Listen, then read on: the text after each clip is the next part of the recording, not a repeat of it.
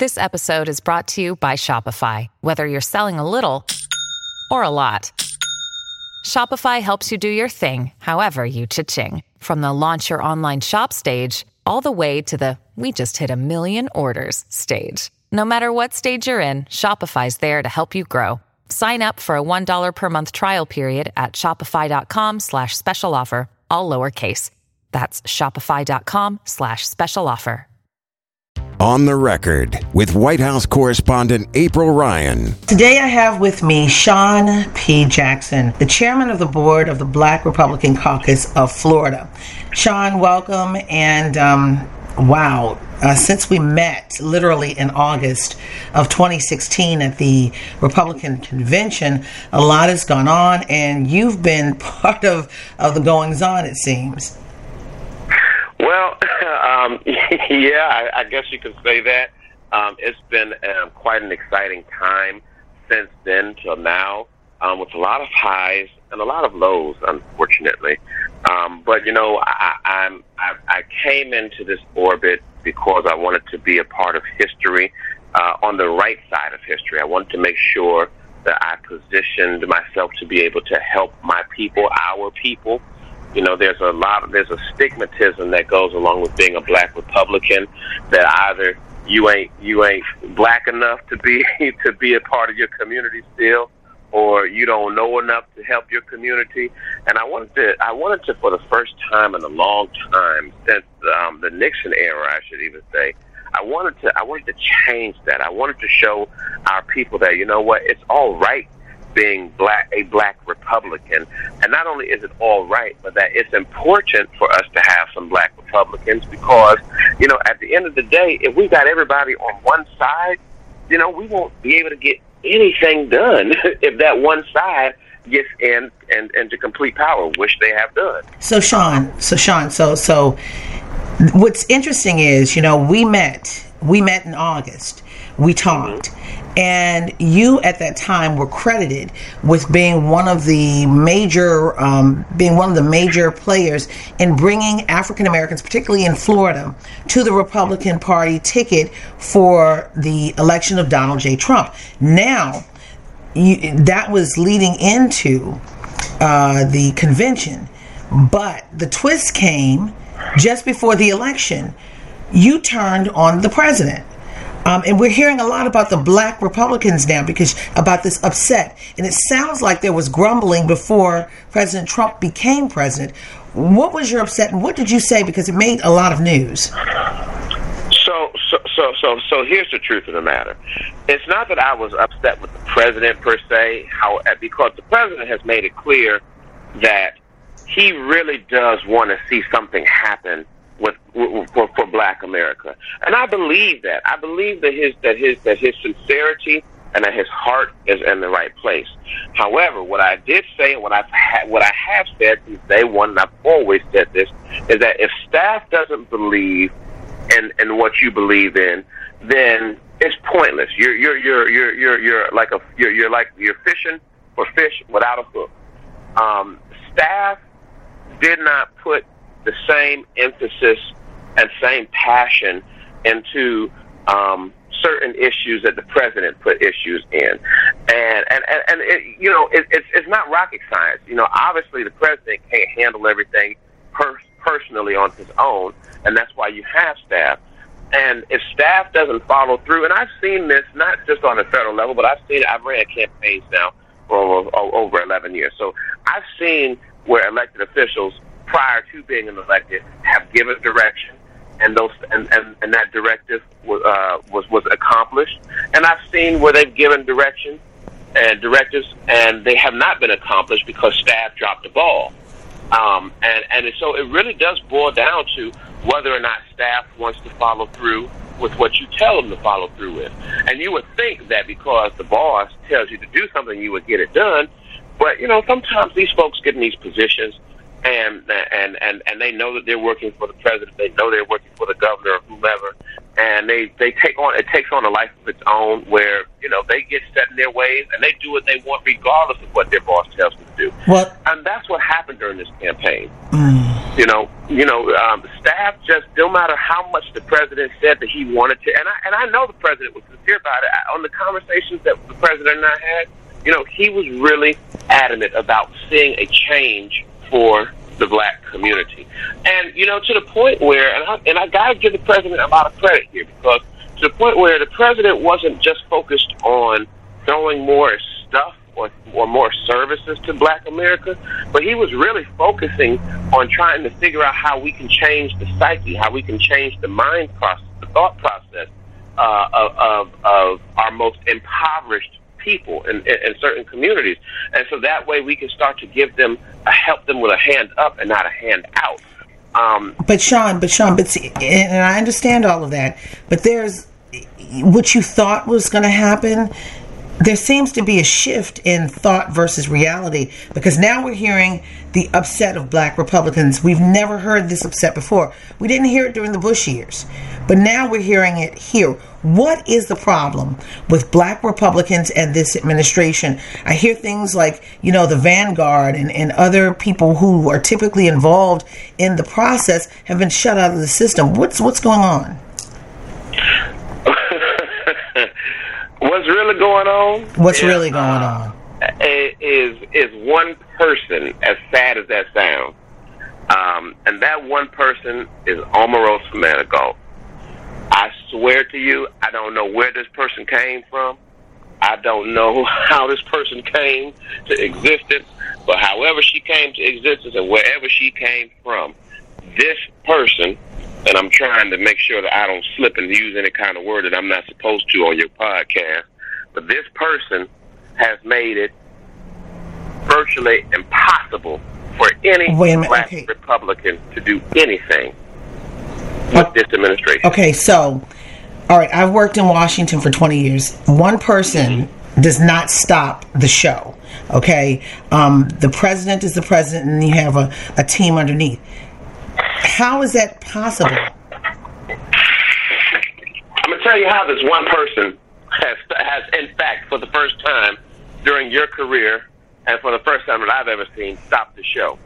Because this president is one who really, truly depends on a small inner circle, okay?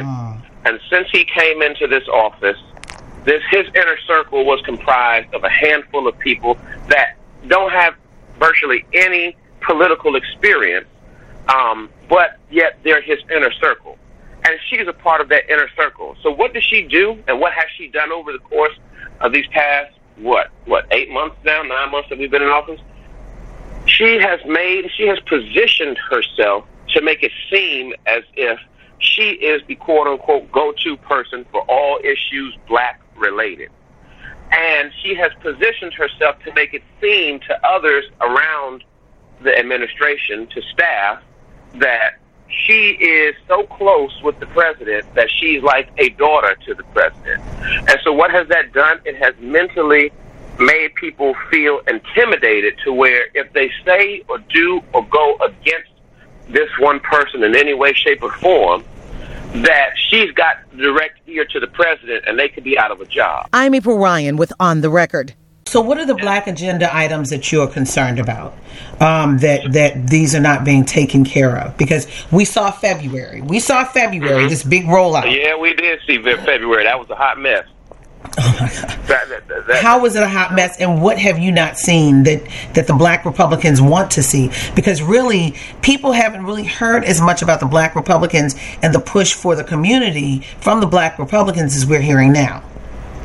Because I'll tell you why. Because from the beginning, we really tried to follow protocol, and regardless of whether you're a Republican or Democrat, it's always the right thing to do to follow protocol, to get behind your leader or behind your head of the party or behind your head of a specific agency and give them an opportunity to show themselves approved and to bring you and invite you to the table. And in this case, it didn't happen. I'm talking about people that should have been at the table from day one. People like K. Cole James, who has served in every Republican presidential administration back to Reagan, just about.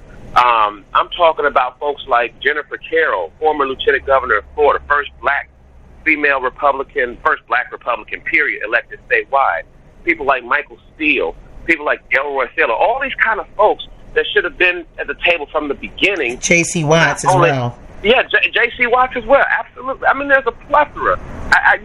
The list go on and on. Ken Blackwell. I mean, there's so many of us from across the country that should have been invited to the table. Why?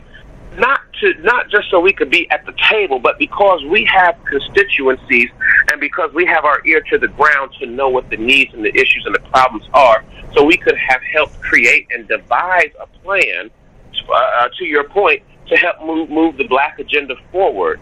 A lot of us believe that we didn't get much of a black agenda under the last president, and I'm one of those folks that believe that, But did you get a black agenda under George W. Bush? We got a lot of things accomplished under President Bush. Did we get a like what? Agenda? Did we get a specific black agenda? No, we didn't. But we did get a lot of attention, and we had a lot of black staff, believe it or not, under President Bush. So, this is the first time. This is the first time where. Now, George W. Bush is credited with having the most diverse Republican administration ever. Well, I wouldn't say ever, but I would say since the Nixon era. A lot of folks don't realize just how President Nixon.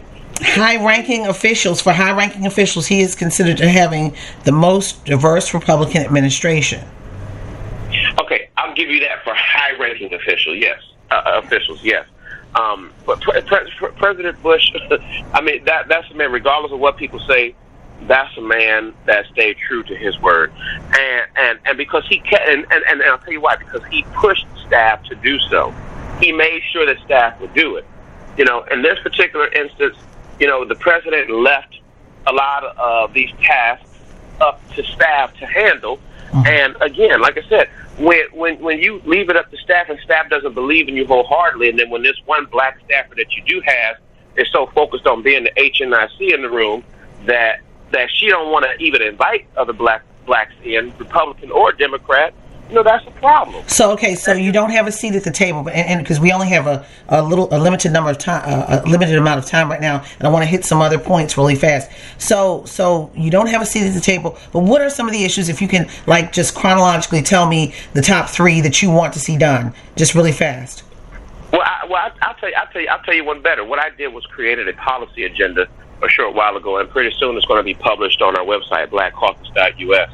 But I created a policy agenda on how we can single-handedly revitalize inner-city communities across the country, and it focuses on 4 key issues: creating an economy in the black community, supporting school choice, criminal justice reform, and introducing community policing to certain communities and bringing back community policing to other communities where it's never been introduced.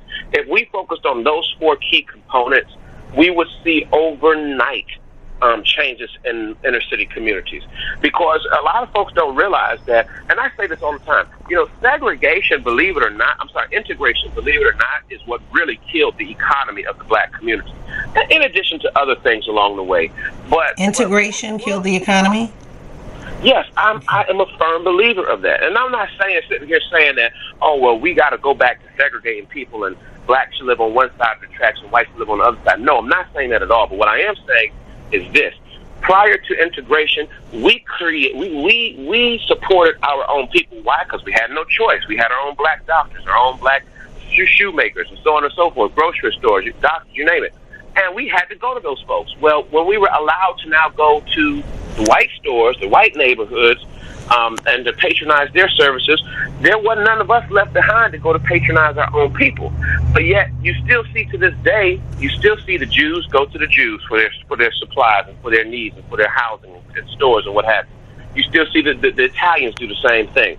You still see the Greeks do the same thing. So there's nothing wrong with us continuing to, in a sense, segregate our buying potential and power. Exactly. And I'm not saying that because I know folks are going to go out there and say, "Oh my God, he's a racist. Oh my God, he's that." That's not what I'm saying.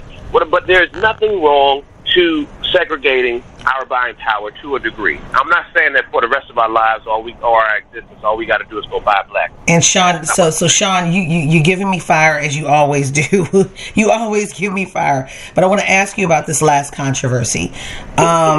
About this chat room. I understand that there is a Republican chat room, a black Republican chat room, and people who are not true Republicans are kicking Republicans off of this high-powered chat room. Is this true? Yeah, it's true. It's a hot mess, and I ain't got time for it. If that's how them Negroes want to act, if they want to play that foolishness games where they want to sit up there and act like they in control now because they in Washington, because they are whoever they are, then that's their prerogative.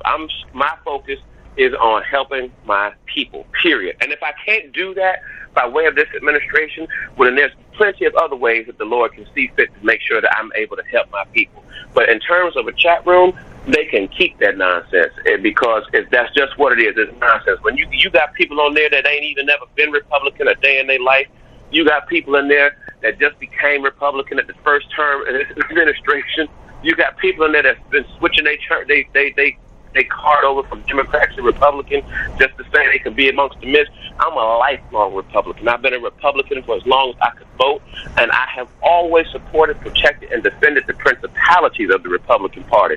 So for all that other nonsense, and I'm really trying to make sure I don't use the words I want to use, they can have it, because ain't nobody got time for it.